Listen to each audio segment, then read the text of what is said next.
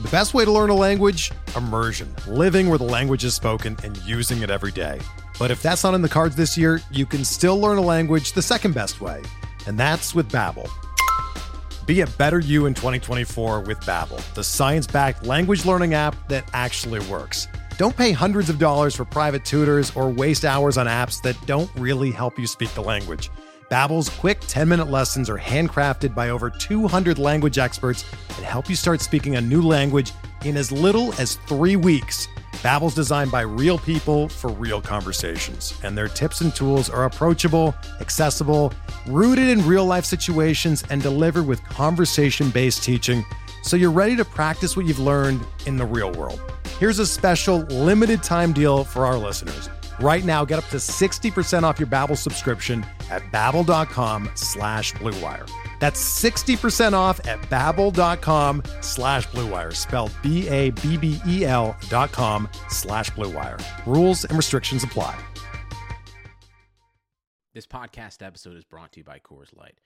These days, everything is go, go, go. It's nonstop hustle all the time. Work, friends, family, expect you to be on 24/7. Well, sometimes you just need to reach for a Coors Light because it's made to chill. Coors Light is cold lagered, cold filtered, and cold packaged. It's as crisp and refreshing as the Colorado Rockies. It is literally made to chill. Coors Light is the one I choose when I need to unwind. So when you want to hit reset, reach for the beer that's made to chill. Get Coors Light in the new look delivered straight to your door with Drizzly or Instacart. Celebrate responsibly. Coors Brewing Company, Golden, Colorado. Support for this podcast comes from U.S. Bank. When it's time for a new credit card, the best ones do way more than just buy stuff. And that's why U.S. Bank offers credit cards that make every day more rewarding. Earn cash back, score points when you shop, dine out, travel, or binge watch, or get a low intro APR. U.S. Bank credit cards were designed to fit your lifestyle. So make every day more rewarding and check out usbank.com/credit card. U.S. Bank credit cards are issued by U.S. Bank National Association ND. Some restrictions may apply. Member FDIC.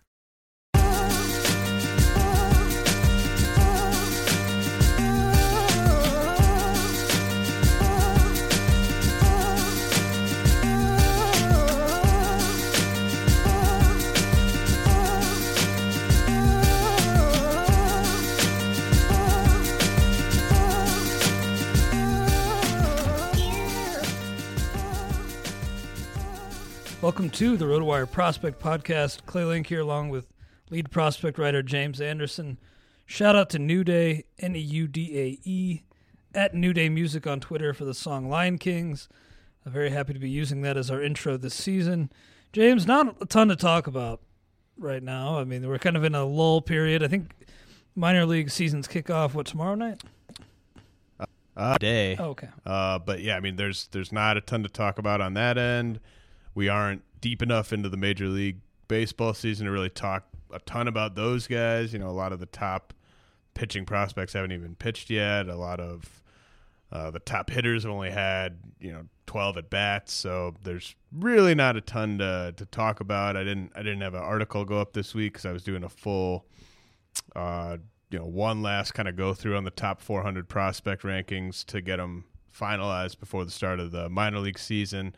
Removed guys like Josh Bell and Dansby Swanson who lost their prospect eligibility after their first game. So that's fully up to date, and I have that kind of saved to reference later on in the season as to this is kind of where guys started the year and everything like that. But, not a ton to break down that's been happening lately. Yeah, so we're going to keep it pretty short today.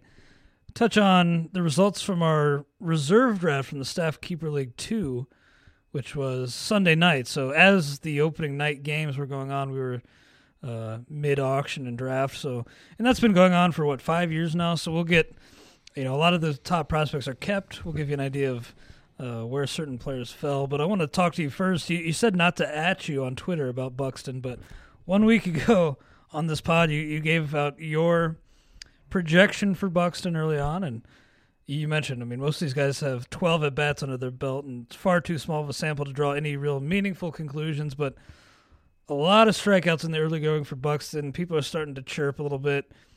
Is your concern level still 0?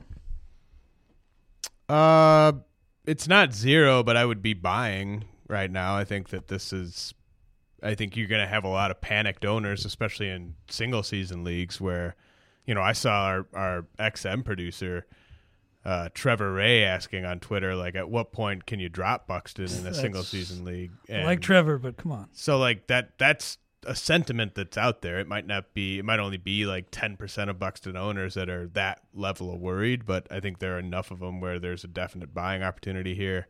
I think you have to go in knowing that you're just buying the power and the speed, and accept the fact that you're probably not going to get a very high average. I mean, I projected him to hit 249, so it's not like I thought he was going to hit 260 or 270.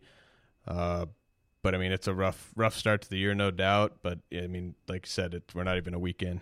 Yeah, rough start offensively, not defensively though. I mean, the guy's making spectacular catch after a spectacular catch in the early going. That one where he like fell down, then recovered and made that dive, that was great. I feel like that will keep him on the field on this team. Well, and even if he does continue to struggle offensively. Right. Like the fear, I would have been worried like on a little bit of a level if we still had the old regime in place there. But you know that this new group is going to give him a really long leash, because I mean, he's proven time and time again that he'll just go back down to AAA, mash, and then come back up. So it's like, what's the point? Just let him.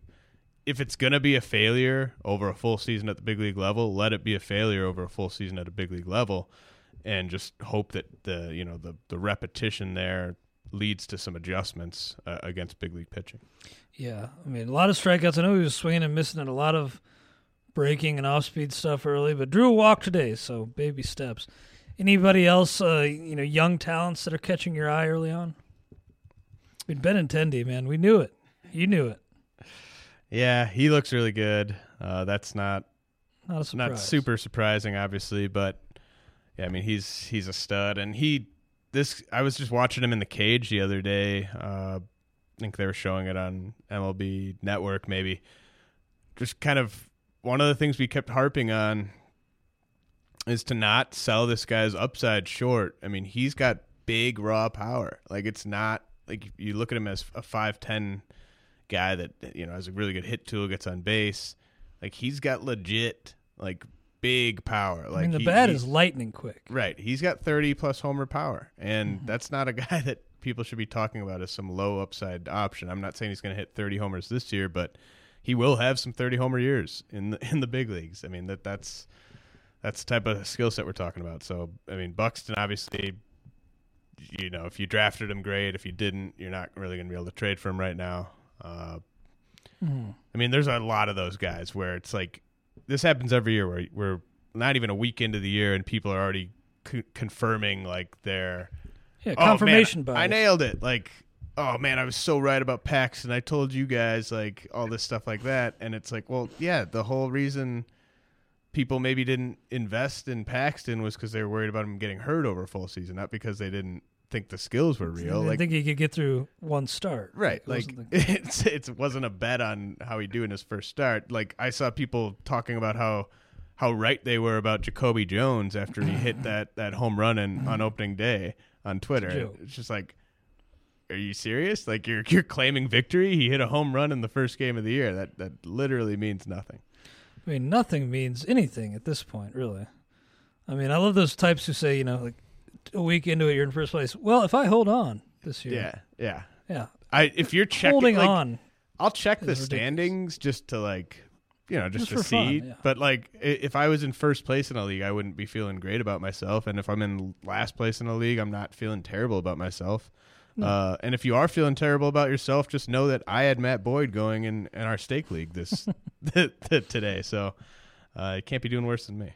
I had Ricky Nolasco going in that league. And while he wasn't as bad as it could have been, he was not good. But getting back to Benintendi for a second, I retweeted it and mentioned it on the air on Tuesday on SiriusXM. But Darren Willman of baseball, or of MLB.com's baseball research and development, tweeted out that Benintendi's homer was 97.7 miles per hour, was on a 97.7 mile per hour fastball. Only two Red Sox hit home runs off harder pitches last season. David Ortiz once and Hanley Ramirez once. So that's the kind of power this kid brings to the table in the early going. I'll mention this, just watching a bunch of Reds. Scott Schebler is not holding on to that job very long. I mean, he looks bad early on. And rookie Davis didn't look particularly good, but man, Brandon Finnegan was really dominant yesterday. And it's amazing because as dominant as he was, he kind of embarrassed the organization. Not by him being an embarrassment, but he kind of the fact that they did not start him on opening day is a huge embarrassment for that organization. I mean, starting Scott Feldman over a guy like Brandon Finnegan is a bad look for that team. What do you think could have been the possible explanation? Like, you want to make him a veteran. You want to make him earn it? I guess. I mean, he didn't earn it last year. Come on. Was it in Cincinnati? Yeah. I mean, that's a slap in the face, right? Yeah. To the fans. Like, who do you think they want to see? Exactly. And then Feldman gives up a homer to start the game, of course. And he did settle down somewhat, but it was not good at all. I mean, you're talking to a guy who watched the Brewers give Giovanni Gallardo the opening day ball like 4 or 5 straight times, and once at least over Zach Greinke. It might have been a couple times over Zach Greinke. But that's terrible. Yeah. I mean, teams... who knows what they're thinking with that type of stuff. Yeah, I mean, Finnegan retiring 19 straight to close out that outing. He should have got that nod, but not an embarrassment from him, but the organization came out of that looking kind of boneheaded. That's just an inexcusable nod to Feldman over Finnegan. But let's get to these results from the Staff Keeper League 2 reserve draft. Again, a lot of prospects already kept, and a lot purchased in the auction. And speaking of, were there any prospects that went in the auction that surprised you? I got Nick Senzel for $2. Yeah, I actually nominated Senzel, hoping to get him at $1. I wasn't really that optimistic about it. I wasn't surprised to see you come in at 2. I actually was kind of surprised that nobody came in at 3. I mean, we've seen guys like Chris Bryant go for, I think, double digits the first time that they've been eligible for auction as prospects. So getting Senzel for 2 was great. It just wasn't, I didn't have that built into my budget to be able to go for more than $1 on a prospect there. I nominated Eloy Jimenez for $1. Somebody went to 2 on me there. I nominated Francisco Mejia, hoping to fill my catcher spot with who I think the best catching prospect is for fantasy purposes in the game. Derek Van Riper ended up going to 2 on me on Mejia, which really surprised me. I mean, I guess that was probably the biggest surprise I had. I ended up getting Zach Collins for $1 just to kind of fill that catcher spot. But I can't really think of – I mean, were there any other guys that went in the auction on the prospect side? Not that I can really think of. I think it was a kind of a limited class of guys this year because so many of the guys that are – anywhere near the majors were already owned, and I don't think there was that level of faith in the room on a guy like Corey Ray, who I honestly was thinking about throwing out for $1. But I just, an outfield spot to me it was just more valuable to get a guy that was going to be playing than taking a guy like Ray, where I could have made that exception for a guy like Jimenez. But yeah, there really weren't a ton of guys that it made sense to nominate in that auction on the prospect side. So let's get into the results from this reserve draft. The first pick to George Kurtz was Blake Rutherford, who I got much later in Staff 3, of course. That was from Scratch Keeper League. Rutherford going number 1 overall here in the reserves. And I saw you recently wrote an update on the site about Rutherford, assigned to Lowe Charleston, correct? And he didn't he kind of focus on maybe dieting and strength training this offseason? I hear the reports out of Yankees camp were really encouraging this spring. Yeah, he had a really big spring. He was just on the minor league side, obviously, prep hitter. The power is what I think is really turning heads so far this spring. He hit a couple really impressive shots, and he did add. We always talk about how stupid it is. Guy adds 12 pounds, 15 pounds, but I mean, for what it's worth, he did add, I think, 15 or 18 pounds of good muscle. Really working on getting stronger so that he can withstand his first year in a full season league. I think that should serve him pretty well. I don't think he's going to be at Charleston for more than half a season. I would be pretty surprised if that was the case, assuming he's hitting. So yeah, I mean that's a completely justifiable pick here in this range of guys that were available. Yeah, I agree with you, but the guy who went a pick later to Mario Puig, you have a lot higher on your top 400, Ronald Acuna. But with Rutherford, I mean, even though he's at low A to begin the year, I think his ETA is probably, a full year ahead of Acuna, at least? You think he's going to get there a full year ahead of Acuna? Yeah. Possibly. Not necessarily? I mean, it's...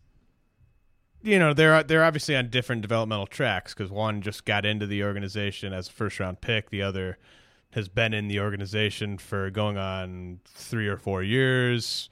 But he's still only 19, correct? Yeah, I mean, Rutherford's 19 or 20. They're similar ages. I think it's going to be interesting to see what Acuna does this year at high A. I think if he rakes, he's a guy that is kind of not that far off of where a guy like Eloy Jimenez is developmentally, and we know Jimenez isn't going to get up this year, but nobody's really blocking Acuna long term.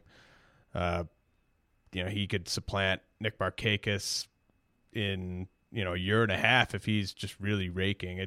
I think both these guys have a chance to force their way to the majors next year if they just absolutely crush it this year. I would say their ETAs are fairly similar. Interesting. Yeah, I guess I didn't realize Acuna was already at high A. It's pretty impressive for a kid that age. Kyle Lewis went third overall in the reserves to John McKechnie. Then Andrew Fiorentino went Mickey Moniak. Jake Latarsky took a reserve for whatever reason. Bogfella went Alex Kirilloff. Then Jose De Leon to Chris Smith. Tim Schuler, Ryan McGlone went Kevin Maitan.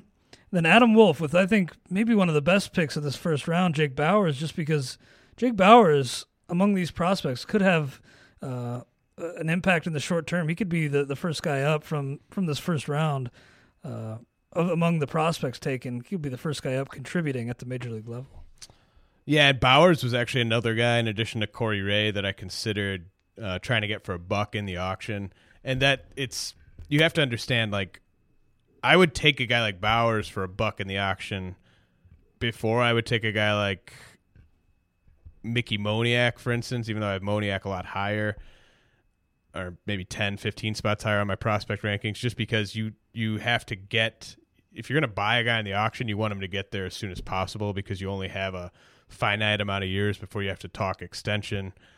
And if you have a guy in your minors, then they become a lot more valuable. Like having a guy like Moniak in a minor league slot versus a guy like Bauers on $1, I'd rather have Moniak in a minor league spot just because I can, I don't have to worry about that. I'm gonna activate him when he reaches the big leagues. Whereas with Bauers, you hope he's up sometime this year, but that's not a lock. And then all of a sudden he's getting to the time when you have to extend him, and you maybe have only seen a year and a half of him playing as an everyday player before you have to make that decision. So it's pretty complicated. But yeah, I thought Bauers was a great pick at 10.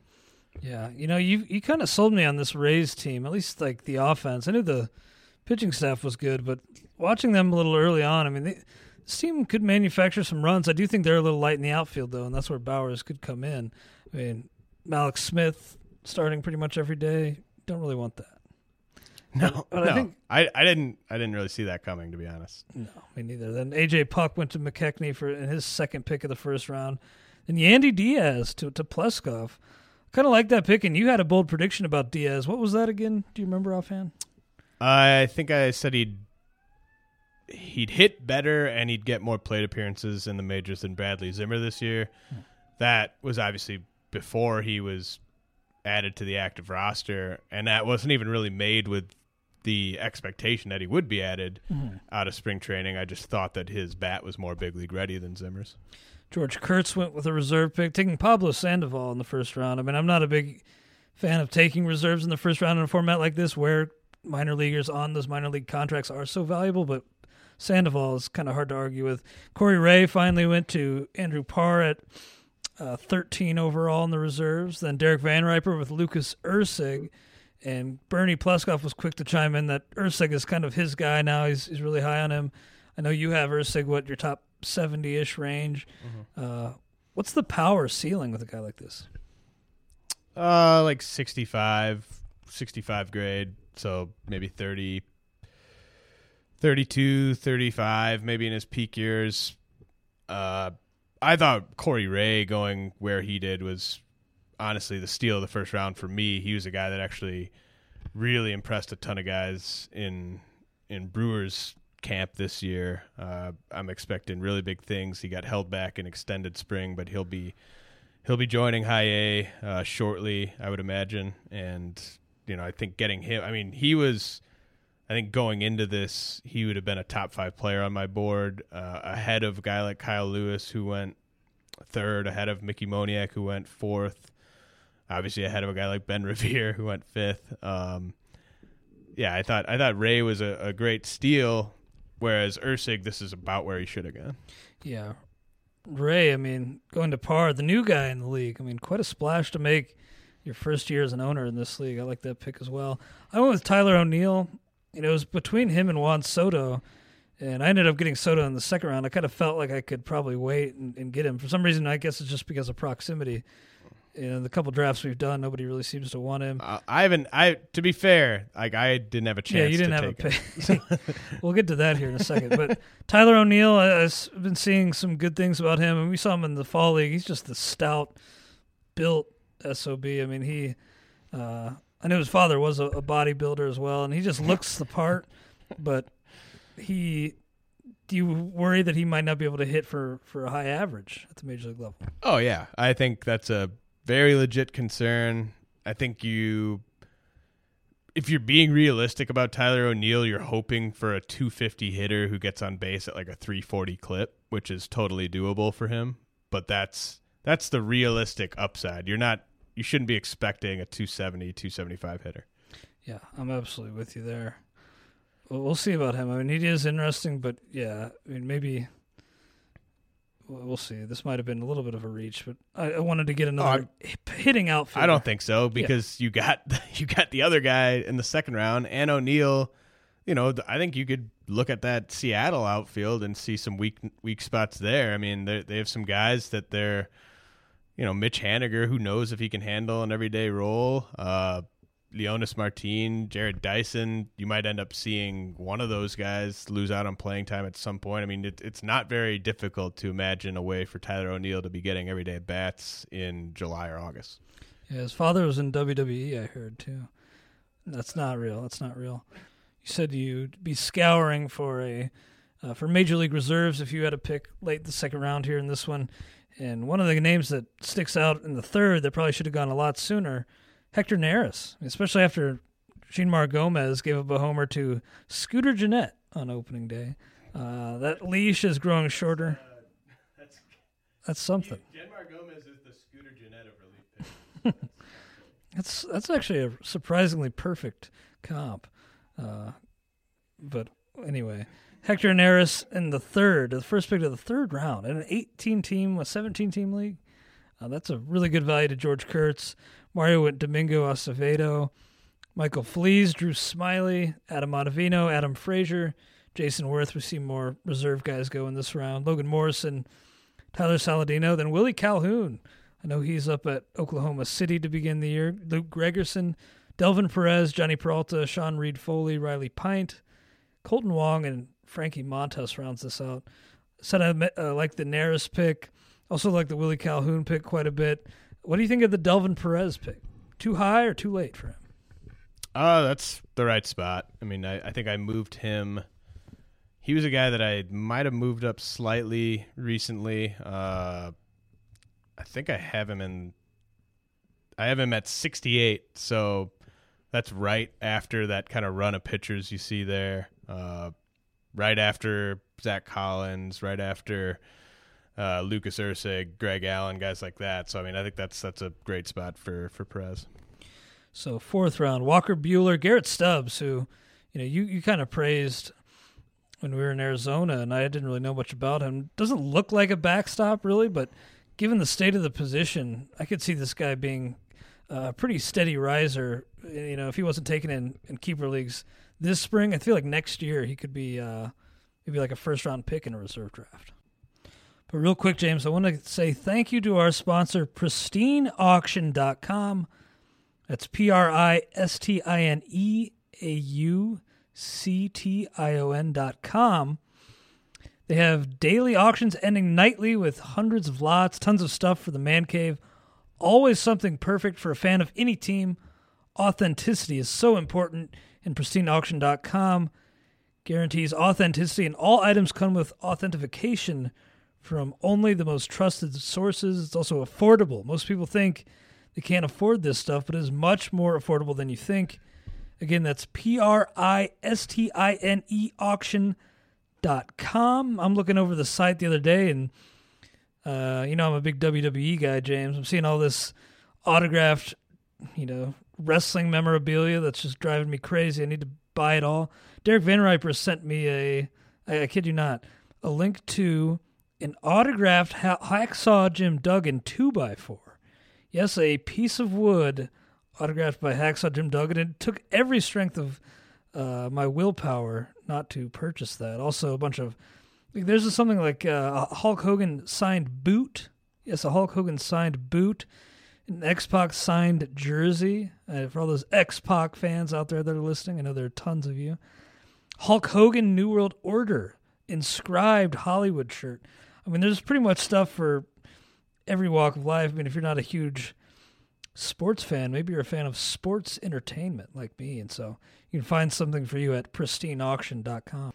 So you mentioned that you didn't have any picks in the first few rounds of this draft. You had made a really strong push for a championship last year, traded away most of your picks.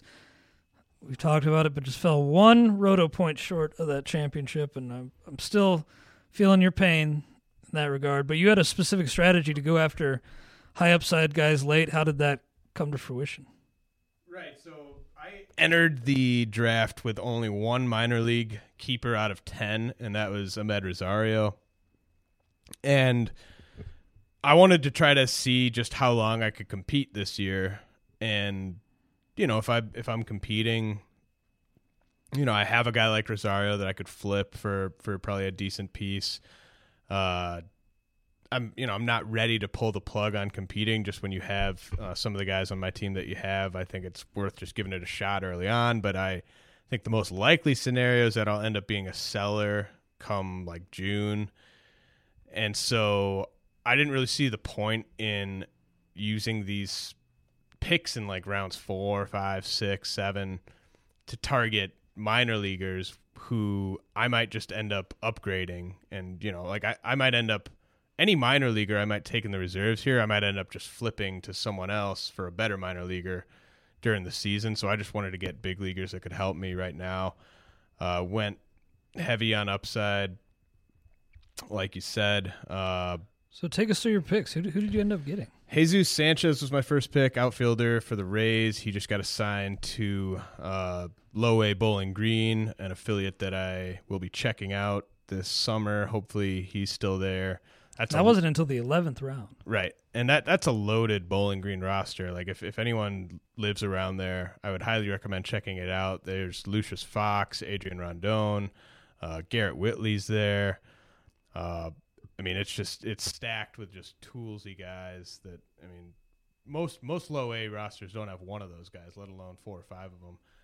Sanchez is a potential 5 category guy. I think he could really blow up this year and maybe finish in the top 50, maybe even a little bit higher next year. Andres Jimenez, shortstop for the Mets. He's low down in the minors, like to the point where you'd think he has a ton of upside, but it's just a very, very safe skill set, a very, very strong hit tool. I kind of compare him a little bit to J.P. Crawford. I think he's a guy that eventually will be a top 10 prospect, at least on real-life lists, and I felt pretty good about getting him where I got him. Mitchell White, pitcher for the Dodgers, we've talked about a little bit this spring as a guy that's really improved his stock. Kind of went from a guy that profiled as more of a number 4, number 5 to a guy that now profiles as potentially a number 2 starter because he's touching 97 with the fastball to go with some secondaries at Flash Plus. Aristides Aquino for your Reds. Look at you getting a couple Reds. I'm looking at your picks. Couple Reds. Yeah, Shed Long too. yeah, I got Aristides Aquino and Shedrick Long, a couple Reds guys in the kind of the middle minors. I think Aquino headed to Double-A. I think Long might have returned to High-A. Not 100% sure on that, but those guys are, at least a year away, but they're both pretty toolsy, especially if you're just looking at power and speed. Not sure how much either guy's going to hit for average. That'll be kind of the deciding factor, as it always is, but both of them have kind of shown the ability to do a little bit of power speed at a young age, so that's encouraging. Franklin Kilome with the Phillies, we've talked about a little bit. I actually had him last year. Was surprised that he got thrown back. I traded him in a deal at the deadline. He's got, sometimes he looks like a potential frontline starter. Sometimes he looks like a high leverage reliever. A lot of upside in that arm. Kristen Stewart, kind of not really an upside guy because I just don't think the batting average is ever going to be there. But he's kind of a poor man's Tyler O'Neill. I like the value there late. Will Benson is the ultimate upside play. I mean, this guy could be the number one prospect in baseball someday if he puts it all together, which basically means if he hits. Yeah, I got him in staff 3, which I was excited about. So I was a little disappointed you were able to get him so late. I was jealous. Yeah, I mean, he's just one of those guys that you just look at him and you just ooze his tools, like just crazy raw power. Oozing machismo. A 50, I think he's a 50-55 runner, which is crazy for a guy that size. I mean, he's probably going to lose that eventually, but yeah, I mean, ton of tools there. Josh Lowe, another guy on that Bowling Green team. He was the Rays' first round pick last year, third baseman, potential 30+ homer bat. So yeah, I mean that's the 10 guys I ended up with, mostly hitters, as is typically the case. Just kind of you're setting yourself up more for a potential breakout. I think if you go with the hitters and with the pitchers, you're probably dodging a little bit of risk if you do that as well. Yeah, we had an owner in staff 3 wondering why we both went so hitting heavy with our minor leaguers in that auction. And yeah, I mean, my response was basically like just the riskier nature of pitching prospects. They get hurt a lot, they don't pan out a lot. So I wanted to, especially from scratch and a league that, with a soft salary cap where trading is encouraged, I just feel like not only are these prospects, the hitting prospects, safer, but they can draw more in a trade. Yeah, and a lot of it too is I was going in the Staff Keeper League 3. I went minor leaguers with my first 10 reserve picks, I think, because I just wanted to establish a really solid farm system from the get-go in that league. And I think maybe 70-ish of my top 100 guys are hitters. So that's just kind of how it breaks down. If you're going early on prospects, then you're probably going to get more hitters than pitchers because there just aren't that many pitchers who I think belong in a top 100. It's a bit more even in that 100 to 200 range because you kind of run out of high probability hitters, and you've already kind of covered all the high upside hitters at that point. So you have to get some arms in there eventually. But I mean, if you start your minor league system with say 7 pitchers and 3 hitters or something like that, it's just the odds of it working out better than if you went the other way are pretty small. I agree completely. Just for the sake of disclosure, I will list off my prospects in staff 2. Cody Bellinger, Kyle Tucker, Asan Diaz, Manuri Sierra, Alex Verdugo, Amir Garrett, your boy, Tyler O'Neill, Juan Soto, Sixto Sanchez, and Lucius Fox. Also, as I mentioned, took Nick Senzel, so we'll see how that pans out. James, good stuff. We'll have a more focused podcast next week when games are actually underway. We appreciate you guys listening and hope you enjoyed it. Talk to you next week.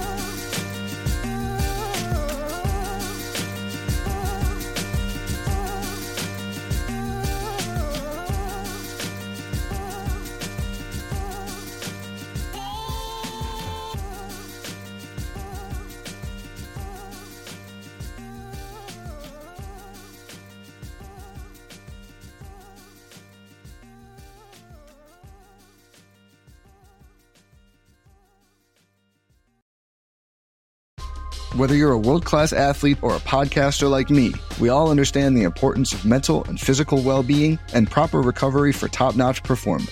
That's why I'm excited that Unified Healing is sponsoring this podcast. Unified Healing is a new and super innovative global network of wellness centers powered by Energy Enhancement System, or EE System. If you haven't heard of the EE System, you'll want to listen up. This technology promotes wellness, deep relaxation, purification, and rejuvenation.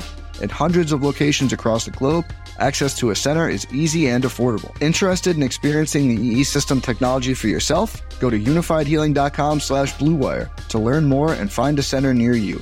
That's unifydhealing.com/bluewire. No material or testimonials on the Unified Healing website are intended to be viewed as medical advice or a substitute for professional medical advice, diagnosis, or treatment. Always seek the advice of your physician or other qualified healthcare provider with any questions you may have regarding a medical condition or treatment and before undertaking a new healthcare regimen, including EE System.